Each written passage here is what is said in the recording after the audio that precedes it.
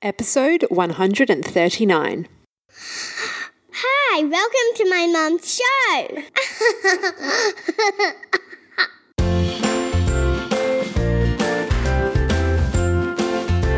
Hello and welcome to this episode of the Single Mother Survival Guide podcast. My name is Julia Husher and I am thrilled to have you here. If you are a new listener, well then I want to wish you a huge warm welcome to the show and I really hope you enjoy it. And if you are a regular listener, thank you so much for tuning in again.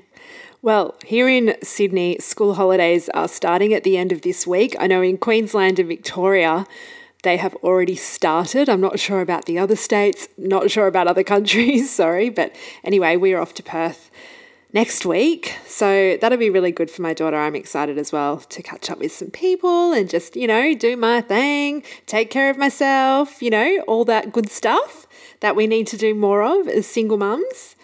Just a little reminder to you, if you are a regular listener of this show, I would be so delighted if you could quickly take a few seconds to rate this podcast.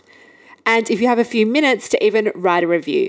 This makes the podcast much more easier for new single mums to find. So I would be so grateful if you could do that.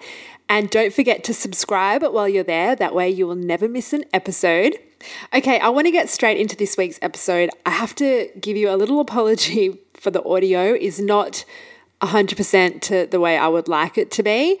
So on the morning that my guest and I had planned to record this podcast, in my building, they decided to drill, not even drill, it was like jackhammering in my garage, which was just, my whole house was vibrating. It was insane. So I had to get out of there.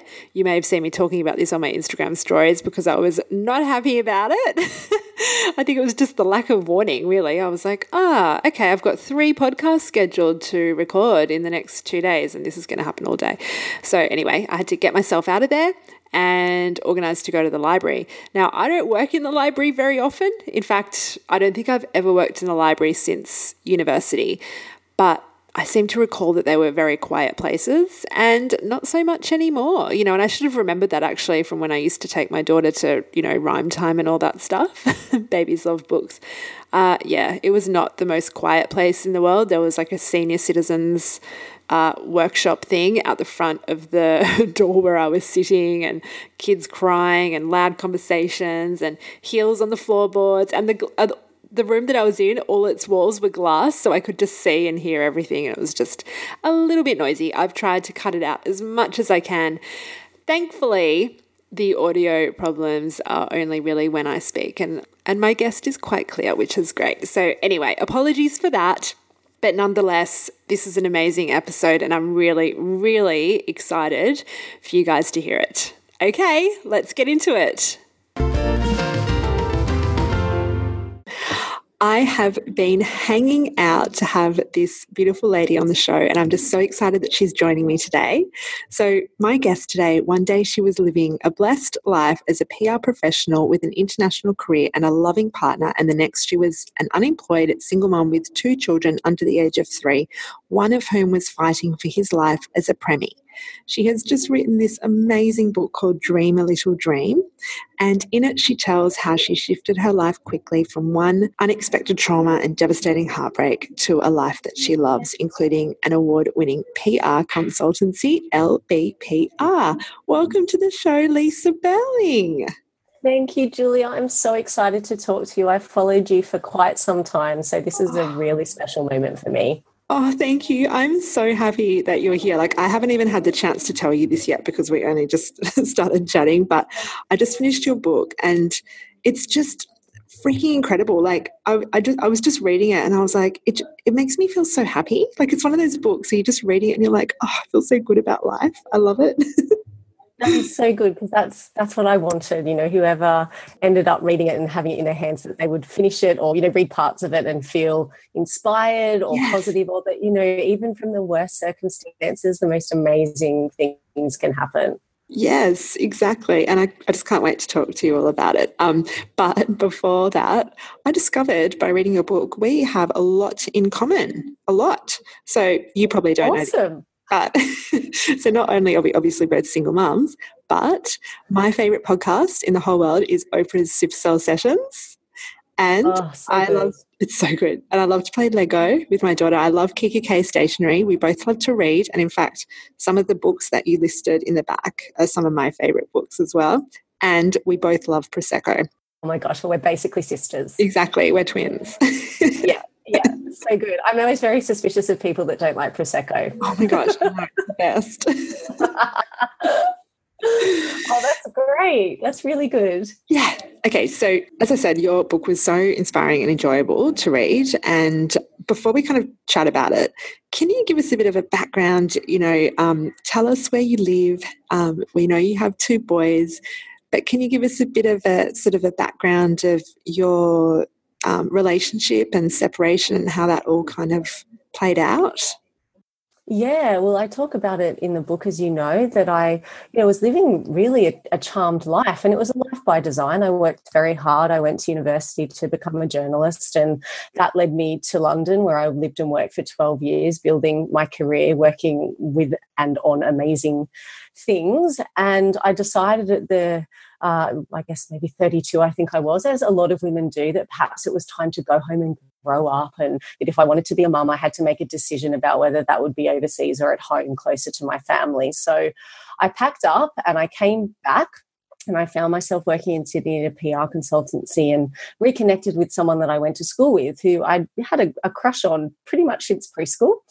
And we picked up where we left off, and that really led me on a really kind of frantic, I guess, goose chase almost for 3 years that saw me move from Sydney to a very small coastal town called Kiama, about 2.5, 3 hours south, in a job where I was working for the local council doing work that I'd done at the start of my career and being a mum. And at that point, I had my little boy, Luca, who's now 8. And I accepted that was probably where life should be at that age, where we're constantly fed stories by the media and external places that that's what you should be doing. So I was satisfied, and I thought, well, I've had my fun in London. Now it's time to settle down. But my second little boy, Nate, came early, and I do, as you know, lead with that story in the book, because Nate's premature arrival pretty much unraveled my life. My partner did not cope with that, and I know now, having been so public with that experience, that I'm not alone in, male or female, not coping when a preemie baby's born. And 2 days after that, he told me that he was leaving. So, yeah, it was literally, an overnight situation where one day I had a partner and I thought, okay, I'm secure, I've got a house, all of those things. And the next day I had none of it. I was a single mum, 2 little boys under the age of 3, one fighting for his life, no job, wondering where I was going to live. And I really felt like I was having an out-of-body experience, that this was a big old joke that was just being thrown into the mix of a crazy time. But it wasn't a joke. It was my reality. And I had a really, really big hill to climb to get my life back on track. It's just such a traumatic thing to go through, because, I mean, having a preemie baby, I don't know, but I'm sure that's really stressful. And then to have that happen. But that's really interesting that that's really common, that some people freak out and just leave. Yeah, I think it's, when people are thrown into situations of stress and distress, that fight or flight. And I clearly was not going anywhere. I was really focused on making sure we got Nate well. That's my little boy's name, because he was a neonate. But, my partner at the time, it just was a situation where he just wasn't able to cope. And upon reflection, there's, I guess, some compensation I make for that. But, yeah, it was pretty difficult. And emotions are heightened when you're in a neonatal intensive care. There's little babies being born at 24 weeks and being flown off in the Westpac Care Flight helicopter, and some babies are there one day and they're not the next. It's really, really stressful. But yeah, to then find yourself in a position where you don't have your partner supporting you and your whole life's falling apart makes it a lot worse. Was everything fine during the pregnancy? No, no. And again, as you know, I allude to that in the book. I think we rushed into a relationship on the basis of a high school romance. Everything happened very quickly. And fundamentally, if you don't share the same values with that person and you're not on the same path in terms of what you aspire to and what you want your life to look like, it's always going to fall apart. It's a sandcastle just waiting to crumble. Yeah. And I think because Nate's birth was so traumatic, what was potentially going to happen anyway was expedited. Mm. Yeah, it's so full on. And then you didn't tell your family initially what had happened. Do you think, a bit in denial? Oh, yes, completely. I mean, I thought that he would come around. I thought we'd get through it. This was towards the end of the year. Nate was born in October, so we had Christmas to get through. And my goal was to get Nate out of hospital by Christmas, and we'd all be together, and it'd all be fine, and we'd move on. But yeah, that definitely wasn't the case. And to be completely frank, Julia, I was so embarrassed at the thought of being a single parent. That was not something that I was surrounded by. My parents had met when they were 16 at high school. You know, my family is very solid. So I felt really ashamed that I was a single parent because, that was 8 years ago, or no, 5 years ago, sorry. And when you think about single parents, you think about Centrelink and you think about struggle and, on one decision away from poverty. It's not a pretty picture. And one of my goals is, and you're doing it too, is to change that actually that's not necessarily the story, and you can have an amazing life. But yeah, I was really ashamed. So I didn't say anything for 3 months which was really hard too. And they must have been really shocked when you eventually told them what had happened. Yeah. But supportive. I bet supportive. Very shocked.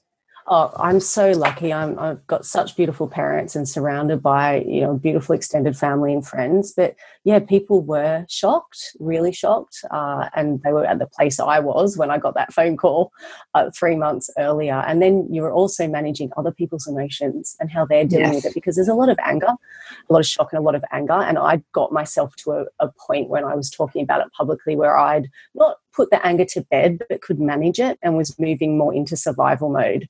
So what do I have to do in terms of my mindset to make this better? Because when you've got little people looking at you and you've got to look after them, and this, it really does spur you on to get your shit together. You don't have time to waste. This is not about you. This is about them and creating a life that gives them everything that they deserve too. Yeah, you're right. Like, I think when you tell your family or your loved ones, like I don't know, I found this myself, like there's a lot of kind of disbelief sometimes, like not so much with my daughter's dad, but like I dated this guy, for example, and he ghosted me, and like I was shocked and I had to kind of grieve that. But then my family didn't understand it. They were like, why? Like, I don't understand what happened. Why? I was like, I don't know. Like, I don't know. And you're like you said, you're kind of trying to manage other people's emotions, and you don't know. Like, you don't have all the answers. It's really difficult to try and help other people get through it too. It is, and the default is to blame yourself. Yeah. And think what you could have done better. Was there something wrong with you? And the truth is, sometimes it's nothing to do with you. And everything to do with the other person and things that they're going through or where they're at, just where they're at in life. So that's something that I, have really reconciled within myself, that actually I couldn't have done anything differently. I was being myself. I was, being the best mum, the best partner I could be. And it was just unfortunately destined to fail. Yeah, exactly. Nothing. It was nothing. It's not your fault. So how is your relationship with him now? Is he involved? He is, actually. We're in a really good place. I mean, this is 5 years down the track, and there's been lots of ups and downs, but I was really conscious that we had a long road ahead of us with two very young children. I'm not a naturally confrontational person, and I always thought, well, if this is our situation, I want us at the very least to be able to co-parent and make decisions together. So literally before I got on this call with you, we had a lengthy conversation about Nate because he's on the autism spectrum, and we've had to move him from a mainstream school into a special unit in a mainstream school. And so we had a really adult collaborative conversation about the best thing for him. So we're really where we probably should have always been, Julia, just really good friends, or, you know, not good friends necessarily, but people that support each other and have our children's best interests at heart. Yeah. But yeah, it's taken a while to get there, and there's been lots of tongue biting and, you know, angry moments and frustration and all of those things. But now I feel that we're on a really good path, and the boys are at the center of everything. And I think that's really important. I think sometimes we can get caught up in our own emotions and our own needs, but actually at the end of the day, these little people are the ones that have to be front and center of any decision that's made. Yeah, exactly. I think it's really good and inspiring to hear like how you kind of got from sort of that traumatic experience to now having quite a good co-parenting relationship, because it's so hard for people to kind of overcome and think, how can I ever like speak with this person? Like, how can we, like, I don't like this person. I don't want to be anywhere near him. But you just can't get away from them, unfortunately. Yeah, that's right. And there are circumstances that people will be in where it's impossible to do that. You know, if there's been abuse or, you know, something like that, I completely understand it's not feasible. And it also depends on the personalities of the two people as well. But yeah, it can be done, and it is possible to, you know, stand next to each other on a soccer field and watch your son play soccer and it be very, you know, friendly and normal, and that's where we're at. And I'm actually really proud that we've got to that point, and now boys can see that mum and dad, even though they don't live together, are still connected in some way. Yeah, you should be proud. It's really good. It's not easy. It's not easy. No, it's not. So, like, something that, I mean, you know, right at the beginning, kind of at the book, you talk about your journey from, like you said, you know, you kind of break up. There's all that shame about being attached to being a single mum and kind of going into Centrelink, and you kind of breaking down, going, I can't believe I'm here. Like, what the heck is this? You know, and like, it was really inspiring to kind of read how you got through that. How did you find that process? The Centrelink process, or just getting from? Yeah, and like getting yourself out of, like, I mean, you must have found that very kind of motivating. Did you find that really motivating to kind of build something up and get yourself out of that kind of hole? Yes, absolutely. And I think they are the moments, it's almost like the sliding door moment, where you either let it beat you and define you, or you decide, actually, this is my reality right now, but I'm not going to accept it as my reality moving forward. So I'll take the help that I need, but in the meantime and in tandem, I'm going to start creating a reality that is the life that I want. One of my favorite quotes, and I know your audience and you will resonate with this, is from J.K. Rowling, where she says that rock bottom became the foundation on which she built her life. And I truly believe that Centrelink was my rock bottom. You'd think it was in the neonatal unit and, you know, the phone call, but it really wasn't. It was Centrelink because, again, what I said before about the stereotype and the story that we're told about single parents, I was living that. And I thought, no. I have not been the good girl all my life. I have not worked hard. I have not done the right thing for this to be the way it works out for me. So as soon as I went in and signed up for the single parent benefits, I took myself across the road to a park and I pulled out my mobile phone and I set a diary date. And it said, see, I told you things would get better. And by the time that diary date popped up, they absolutely had got better. So it's all about manifestation, isn't it? And setting little goals for yourself. And if you want it badly enough, and when you're a parent, you absolutely want it for you and your children, I believe you can pretty much do anything. Yes. And I guess part of, like, or how you kind of did that was through setting these sort of little dreams. And I love that. Like, it's not big dreams. It seems a bit unachievable sometimes when you're really in a shit place, but like baby steps, little dreams at a time. Yeah, and I didn't realise until I started to write this book that that's what I'd done. I looked back through a few big pivotal experiences. So one of them was building my PR consultancy. The other was building my own house.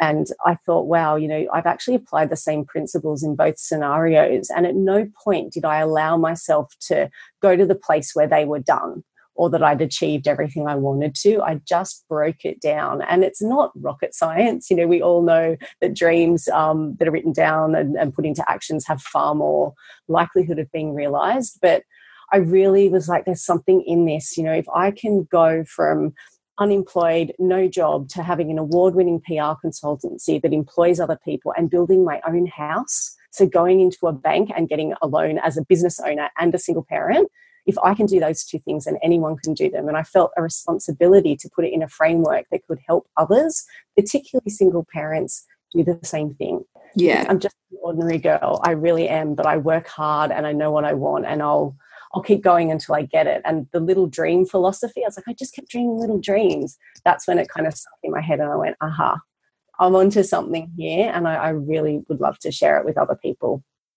I think it's great because, like, in the book, you really talk about, because like so many people think about things, but they don't put them into action. You are like an action taker. So like you'll have the little dream, and then you work out your little plan on how to get it and the steps involved. And you've got this quote, there's two actually that I want to read out that I just absolutely love. The first one, it's entirely possible for you to achieve whatever you want to just by stitching little dreams together in a patchwork quilt that is your vision. Whether it's like me, to run and build a great business while also building great children as a single parent, or something entirely different, you've got this. I love that. I was like, yes, patchwork quilt. Like, I love that analogy. So nice.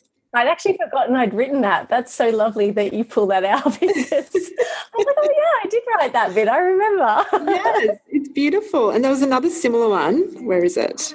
Here we go. When I think about life in my mind's eye, it's always a necklace, and the little dreams are beads. Round and round the beads go, held tightly together by a chain or string, a never-ending stream of moments. Nestled side by side, the beads or little dreams create your reality.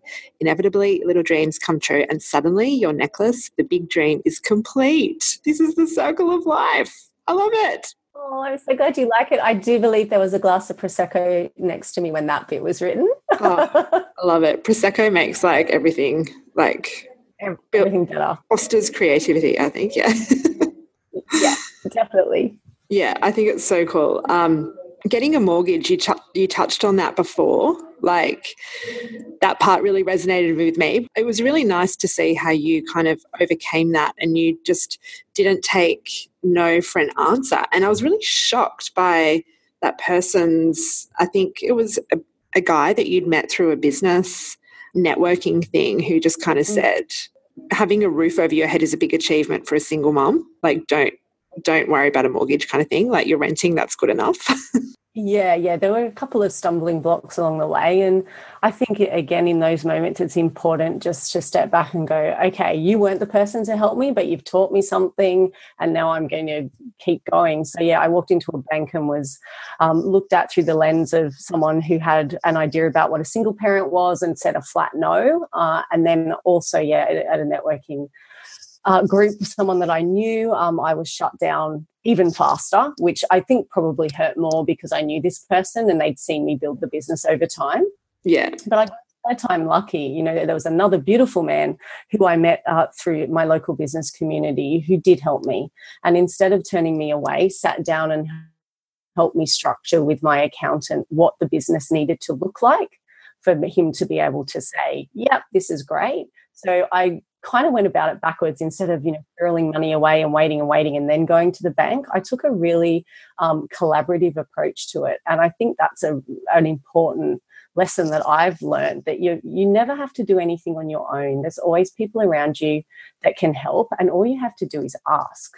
We don't ask a lot now. We just get to ask for help or to admit that we're struggling, and I don't do that anymore. I'm like, I need help. This is my goal. Can you help me? And really quickly you work out the ones that are on the bus and the ones that aren't. So it took 3 years to get that loan sorted, but I knew what the goal was. And again, back to little dreams, I just kept working hard, bringing the right people into my business, checking in with my accountant so there was accountability.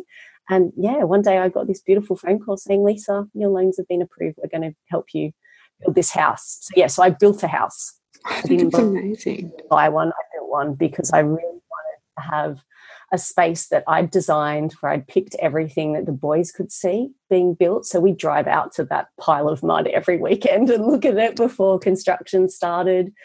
And we live in the country. We're in Wollongong, just south of Sydney, but we're right at the base of the mountains. It's beautiful. There's cows and horses. And, this is where I was meant to be all along. I know that now. But, it's So been awesome. an amazing experience. Would you mind sharing that story with the painting? I love that. I was like, oh my gosh, it's so cool. It's like, the Kiama painting. Yeah, the one that you have in your room. Yeah, so I love visual cues and I love taking pictures of situations where I'm in something that perhaps isn't that great. But I'm like, take a picture of this now, because in 6 months or a year, you'll be able to look back on it with a better picture and have a beautiful comparison. And I think because I'm a PR person, I'm in the game of storytelling, so I just naturally do that. Yeah. But when I was in Kiama, and people that know the town will know where this is, there's a place called Storm Bay, which is right near the visitors centre, and it's a really eerie, wild ocean, rocks everywhere kind of place that looks foreboding and welcoming all at once. It has this really strange but compelling energy about it. And when I was living down there and Nate had come home from hospital, I was figuring out where to next. I used to go and sit down there with the boys in the pram and just watch these waves and think about what I was going to do. Fast forward a couple of years later, I had met a local artist called Kathy Karras, who often paints scenes down in Kiama, and she had painted Storm Bay, but looking across to where I used to sit on the other side of the bank. And I thought, this is the comparison. So I bought this painting well before I had the money to buy it. It definitely went on a credit card. And I thought, I'm paying this in my new house. And, the power of intention, I always thought I was going to have this house, so I bought something to put in it. Yeah. And that painting is opposite my bed. So when I go to sleep and when I wake up, it's the first and last thing that I see. And I always imagine sad, broken, what the hell am I going to do, Lisa, with two little babies sitting on the other side. And this is really quite sad, but often I'll wave. It's like, see, I did it. We did it. There is hope. There is something on the other side. You just need to. No, I don't think that's sad at all. I think it's amazing because it's also like, it makes you feel grateful every day. And you sometimes forget the journey that you've been on. And it's only really when you look back and you look at journal entries, or you look at, I don't know, just photos even, and you go, wow, I was not in a good place. And I'm I should be really damn proud of myself. I've come really far. So I so agree, Julia. I don't think we do that enough. Yeah. Humans, and particularly as women and single parents, we don't stop and pat ourselves on the back, even for the one day that we've had. If we list everything that happens in a day, we've got all the balls in the air, we're being 6 different people. Yes, we need to stop and celebrate that. And little dreams and that approach to life is also so closely linked to self-care, because it forces you to stop and pat yourself on the back. And I've got, as you know, in the book, I've got templates, and they're all on my website that you can download that enable you to write things down and tick them off. So it's like, oh my gosh, you know what? I am amazing, and I am doing a good job. So yes, celebrate the little wins. I'm a big fan of that. Exactly. And one thing that you wrote in your book as well, and it was even a little reminder for me, and it was about life is about having fun. And I think sometimes as a single mum, you kind of forget that, because you just have to kind of just, get through each day, and you're like, okay, you're always thinking about the next thing. You're like, okay, I've got to do this. I've got to do this with the kids. Oh my gosh, it's show and tell tomorrow. I've got to do this. I've got to buy cardboard for that. I've got to, cook dinner. What are we having for dinner? And you kind of forget to just be in the moment and have fun with your kids. It's always about the next thing. And yeah, I just think that was such a nice little reminder. Yeah, and it's true, but it's hard, isn't it? Because there are things that have to get done. So, yeah, I struggle with it, to be completely honest, because there's so much going on, and there's obviously the 2 of them, and they're both at school now. And so, yeah, the times where I actually sit and enjoy my children are few and far between, and that's something that I need to work on, because my eldest is 8.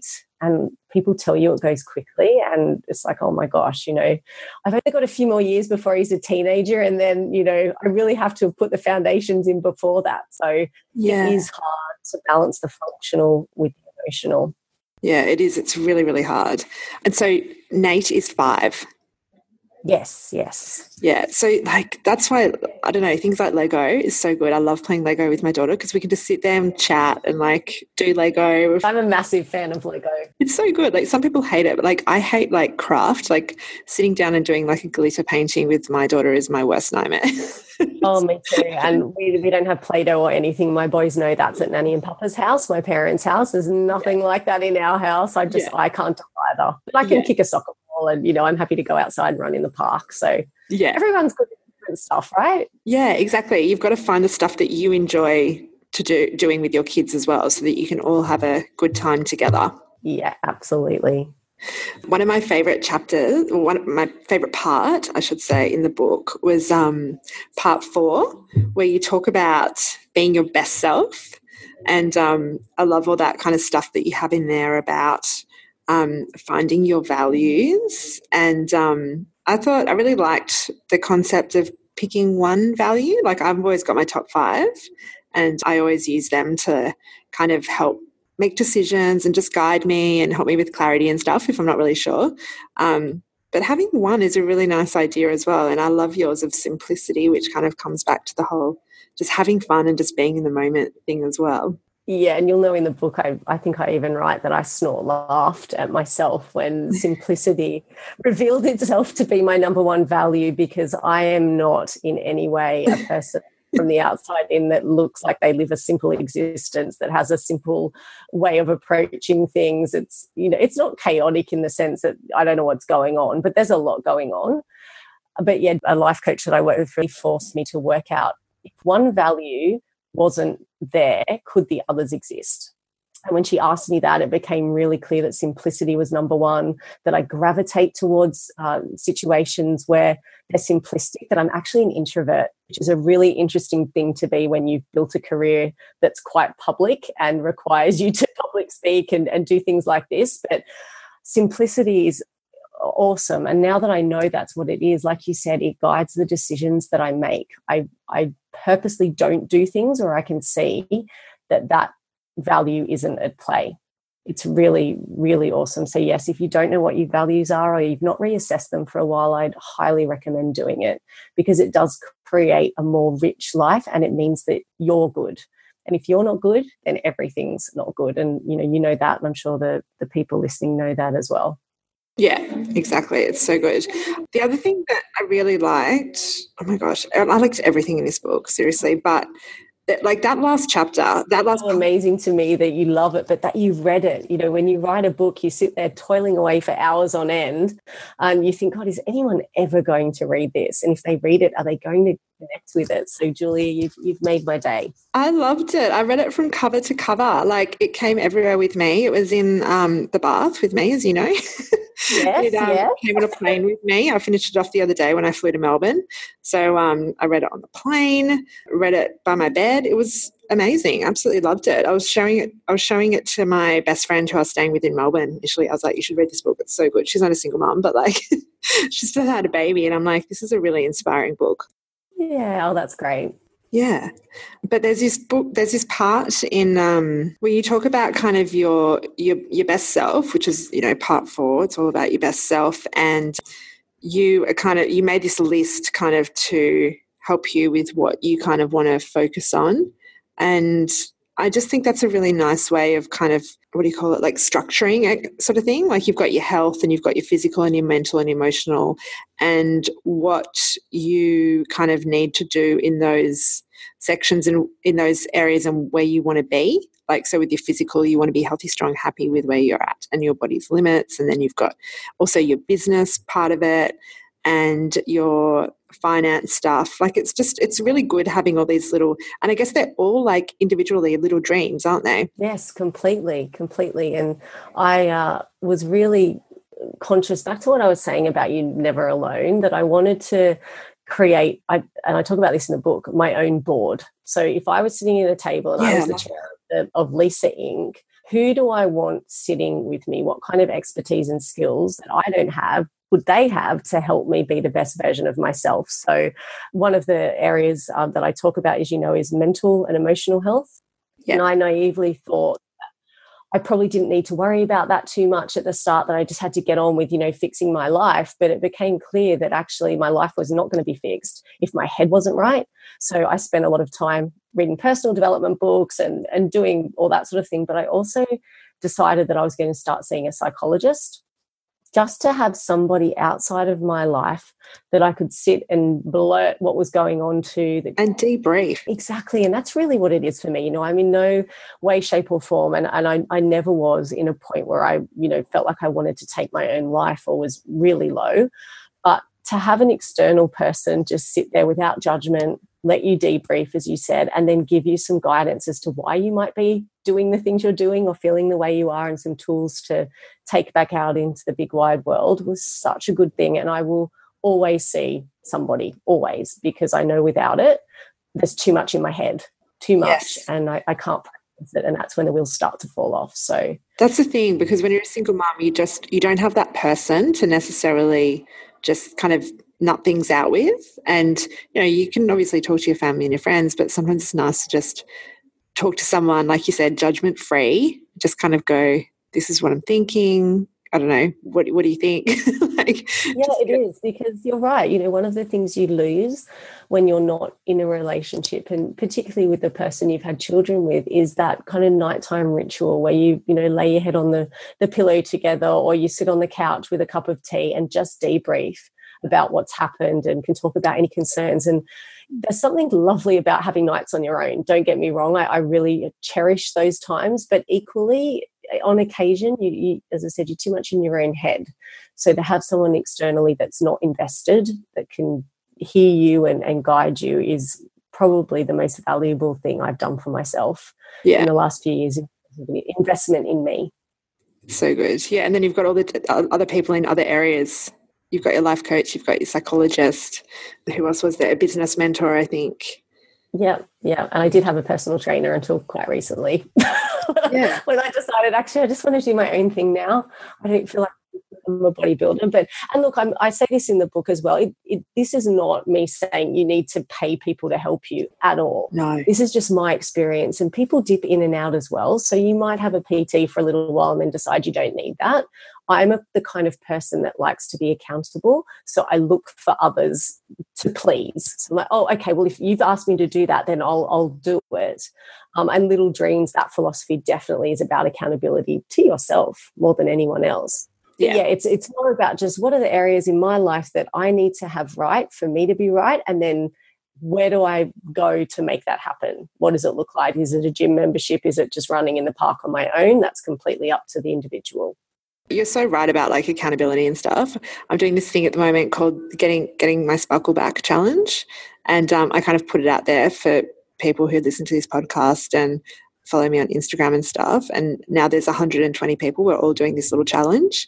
And it's like I was saying to my friend on the phone yesterday, I was like, I'm really glad that I actually put out there that I'm doing this, because I don't know if I'd still be doing it. It's only day 2. And I'm like, I'm trying to do 10,000 steps every day and do 30 minutes of exercise and, drink all this water. And like, because I'm putting it out there every day and I know there's all these people that are like doing it as well, I'm like, I don't have a choice. I have to. And it's the best thing ever, because you need that. Sometimes you just need that accountability. It's everything. Definitely. And I love the name. Get your sparkle back. Yeah, we're getting our sparkle back. It's great. That sounds awesome. So what do you think is the difference between people who achieve their little dreams and the people that don't? Because some people kind of have this victim mentality, and the way they might see it is that they don't. Their dreams don't come true. Like maybe they're different, or the universe doesn't have their back. What do you think is missing? Do you know what I mean? Yeah, I do. And I think for me, the difference between the victim and the victor is this question: how badly do you want it? How badly do you want it? Because if you don't want it or you don't need it, it's not going to happen. At the end of the day, the buck stops with you. For me, I was obviously in a situation where I had to make it work. I had to be able to provide for my children. We had to have a house. So the reason that things happened, and happened quickly, was necessity. But I don't think you need that to make things happen. And it is mindset as well. It's absolutely mindset. You know, you have to back yourself. Another technique I use, which helps me, is my future self. So if I don't do something now, and writing a book is a really good example of that, because quite frankly, I didn't have time to write a book. You know, I'm running a nearly 7-figure business. I've got these 2 boys. There's a lot going on, and I would at night and on weekends, wherever I could find time, write this book. And I had to constantly ask myself, how badly do you want it?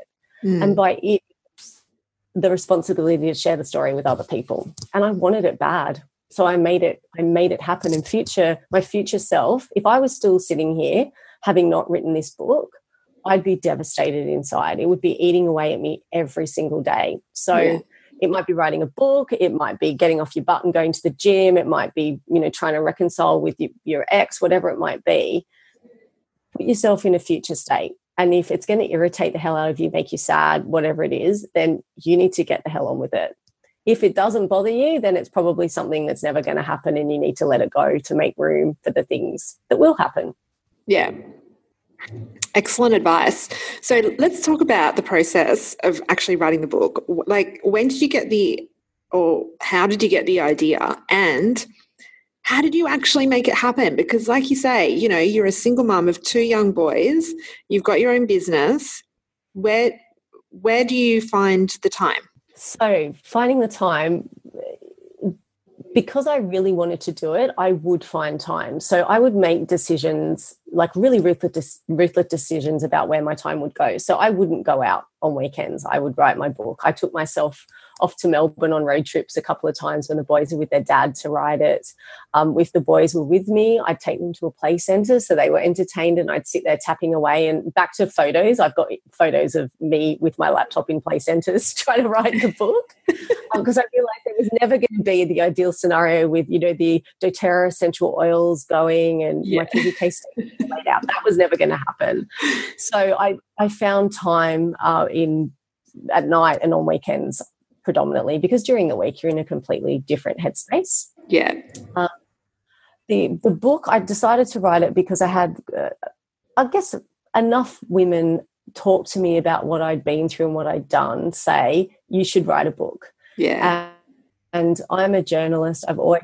I used to write books as a little kid and go and read them to the other classes at the school. So it's always been in me. And I think those comments just kind of propelled me forward to do it. And I really wanted to. Like, I thought this would be a lovely process.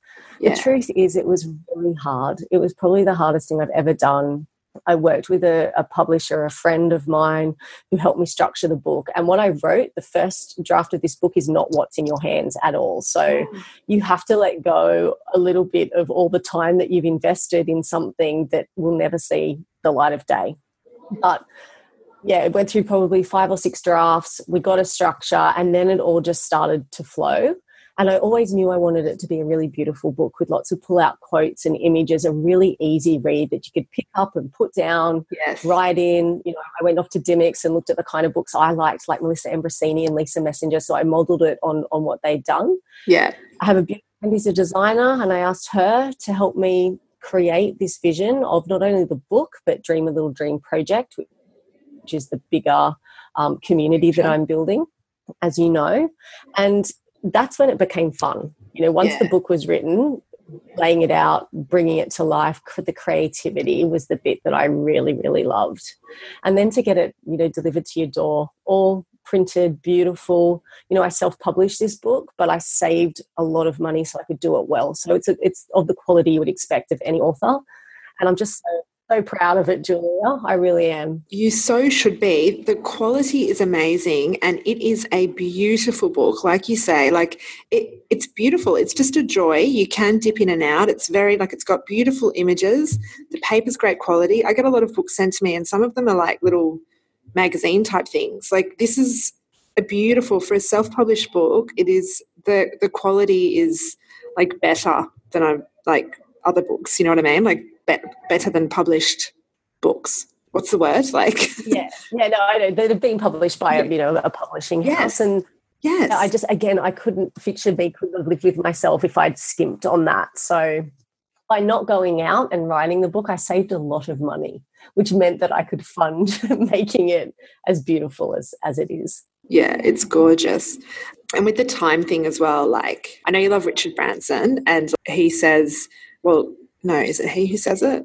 Someone, or no, maybe it's just about him. We all have the same hours in a day as Richard Branson. And yes. It's like, it's just about prioritizing what is important. If you really have something that you really want to do, sacrifices need to be made, and maybe you just can't watch, you know, that year's season of maths, or something has to go. Oh my gosh, Julia, I would never let a season of maths go. I'm quite addicted. I can tell you now, if I was writing the book now, I would not have picked it up for the last 2 months. My entire life is centered around maths. Oh my gosh, it's really sad. I was emailing my team today saying, if there's anything you need me to review, I'm going to need it before 3 o'clock, because once my children get home, they've got to be in bed by 6:30. So I've got an hour to prepare for Married at First Sight. I know there's only like 2 episodes left. It's going to be devastating. But like, yeah, maybe it's picking your time of year then that you write it. But like, it's hard. Like, I think it's hard to fit everything in when you do have and the book is probably more of a bigger dream, would you say? Oh, yes, for sure. So because you've got the manuscript, and then you've got the design and the layout and the editing process. And yes, it's lots and lots of little dreams. It took me 2 years from start to finish to get it done. And I dipped in and out 100 times. I told myself I was wasting my time, put it down. So it was a very stop-start process. The reason it got written, and a lot of the book is in the last sort of 6 to 8 months, so quite recent, was because I was launching it with the Women in Business Network here in the Illawarra. I decided that I wanted to do that because it was so supportive of me. So we had a date for the launch, and I had to get it done. So that's a good tactic as well. Yes. Set a date that other people are relying on you for something, and then, my goodness, do you tap away on that keyboard and get it all going? Because without that, it could just have dragged on and on and on. You know, there was no deadline. There was no publisher telling me I had to have it done by a certain point in time. It was completely up to me. And whether it was taken out into the world or not, quite frankly, you know, you wouldn't have even known it existed. We wouldn't have connected. So you wouldn't have been sitting there going, oh my gosh, I wish Lisa Burling would hurry up and write that book. So that's what got me going, having a deadline. It's just bloody amazing. Like, not that many people have written a book. Like, I just think, I think it's incredible, especially as a single mum who has her own business as well. Like, you just, you know, smashed it out. It's bloody inspiring. Thank you. I must admit, I am a little bit amazed that I managed to do it. Yes, it's so impressive. So tell us about the bigger Dream a Little Dream project, the bigger vision. So I'm not a woman who does things by halves. I very much boots and all and think, okay, beyond the book, what could this look like? Because I'm conscious that not everyone reads. And if this is an important story and I feel that I can add value to help people who are a little bit stuck or, like me, had life completely turned upside down, see that there is hope, then I need to be able to communicate it in more than one format. So I came up with Dream a Little Dream project. And in essence, over time, that will become an online and in-person community of little dreamers who are committed to living their life with that ethos. And I live it every day. I, as the chief little dreamer, as I've called myself, feel a responsibility to keep doing it and keep showing the social proof that by keeping things contained and ticking boxes with little dreams, you can change your life very quickly. So there will be online courses. I'm doing a lot of public speaking, which I love. There'll be in-person workshops, mentoring, and I'm just in the process of pulling all that together now. It also gives me an avenue to speak to people beyond Australia, which is nice. And actually my book, as you may have seen, it's in 10 different countries, which I only realised the other night when I went through all the orders that I had. So, wow. It's got huge potential, and my challenge is to manage myself and not think that I have to, be sitting on the couch next to Oprah next week or it's a complete failure, because that goes against the little dream philosophy completely. It's just about taking your time, gathering the people that connect with you, like you have, Julia. You created something amazing, but you didn't wake up one day and suddenly have that, all these people there and, this amazing community. So, so it's a slow burn, but it's Dream a Little Dream project and it's on Instagram and Facebook. So, And it's Dream a Little Dream Project, all one word, isn't it? On Instagram. Yes. Yeah, that's and right. Facebook is Dream a Little Dream Project, and I'll put both of those links in the show notes as well. Thank you. That'd be great. And so you are very kindly offering a 10% discount for people who want to purchase the book. Yes, I would love to do that. 10 is my lucky number. That's so kind of you. Thank you so much. And how do they do that? So if they just go to www.lisaburling.com.au/shop, and they'll see that there's the book, and there's also postcards that I've created, which are some of my favorite quotes and images from the book. And just select what you want. And then when you go to the cart, you can put in the code, which is capital letters DALD, which stands for Dream a Little Dream, and then the number 10, 10. Perfect. DALD 10. DALD 10. And I will put all those links and the code in the show notes as well. Perfect. Okay, so one final question that I like to ask single mums whenever I have them on the show is, do you have any advice for new single mums, or any, tips or tricks or anything that you found really beneficial as a single mum? My number one tip is to know that things will get better, and that this is the start of a life that you didn't even dare imagine when you were with your partner. I absolutely believe that. My own life is an example of that. I've seen it happen with a lot of other single parents. So don't see it as an end. See it as an amazing beginning.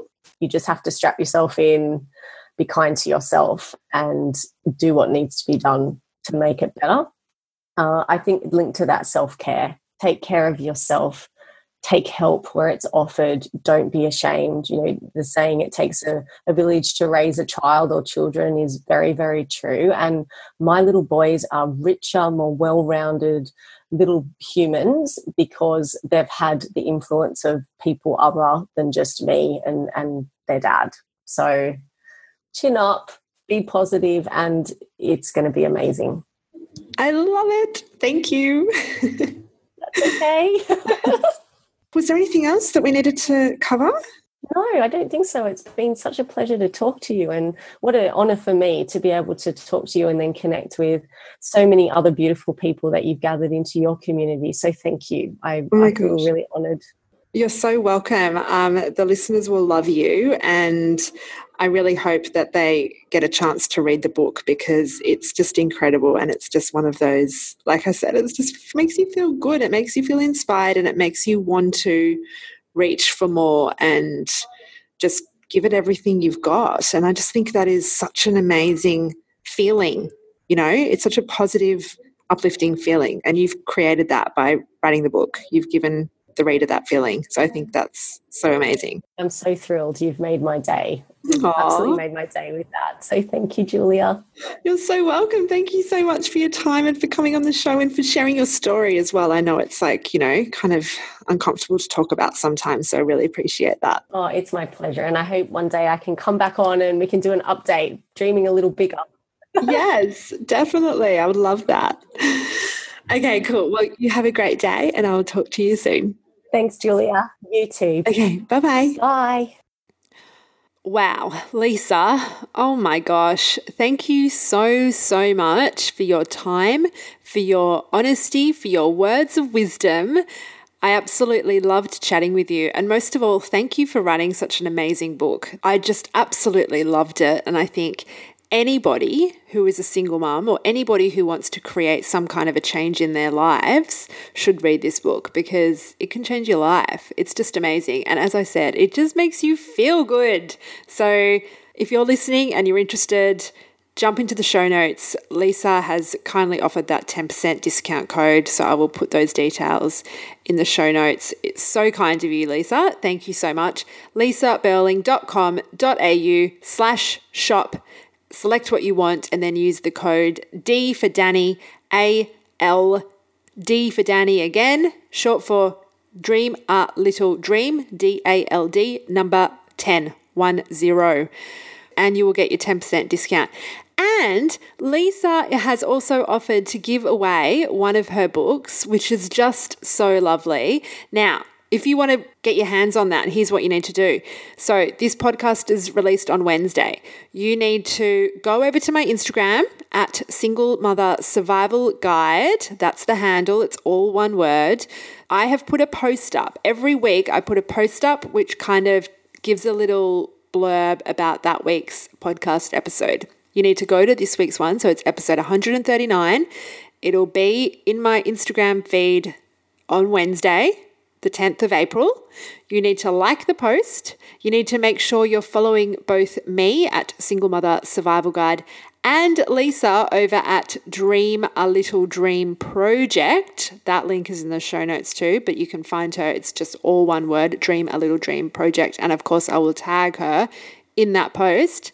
Tag a friend in the comments and tell them and us a little bit about a little dream that you have. And I think when you put things out into the universe, you make it happen. Yes, so anyone can enter this competition. It's worldwide. Entries will close at 8 p.m. on Sunday, the 14th of April, Australian Eastern Standard Time.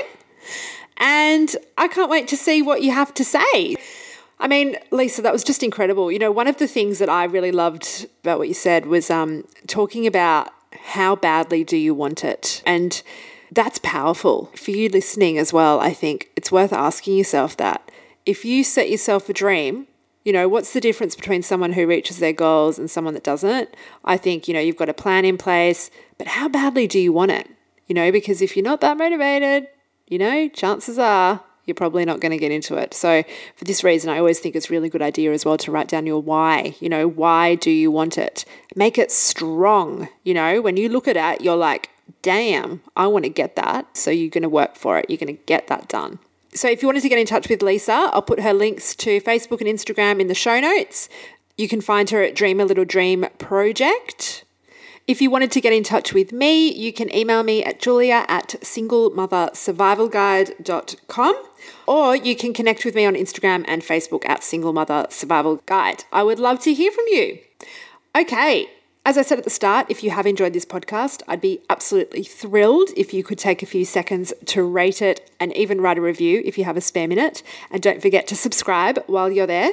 You know, but the best feedback for me is word of mouth. So if you do know of a single mum who is struggling, I would love for you to point her in the direction of this podcast, and hopefully, you know, she can gain a little bit of inspiration and hope from that as well. Thank you so much for listening. I hope you have a wonderful day or evening, depending on where you are and when you're listening. And I'm really looking forward to speaking with you next week. Okay, bye for now.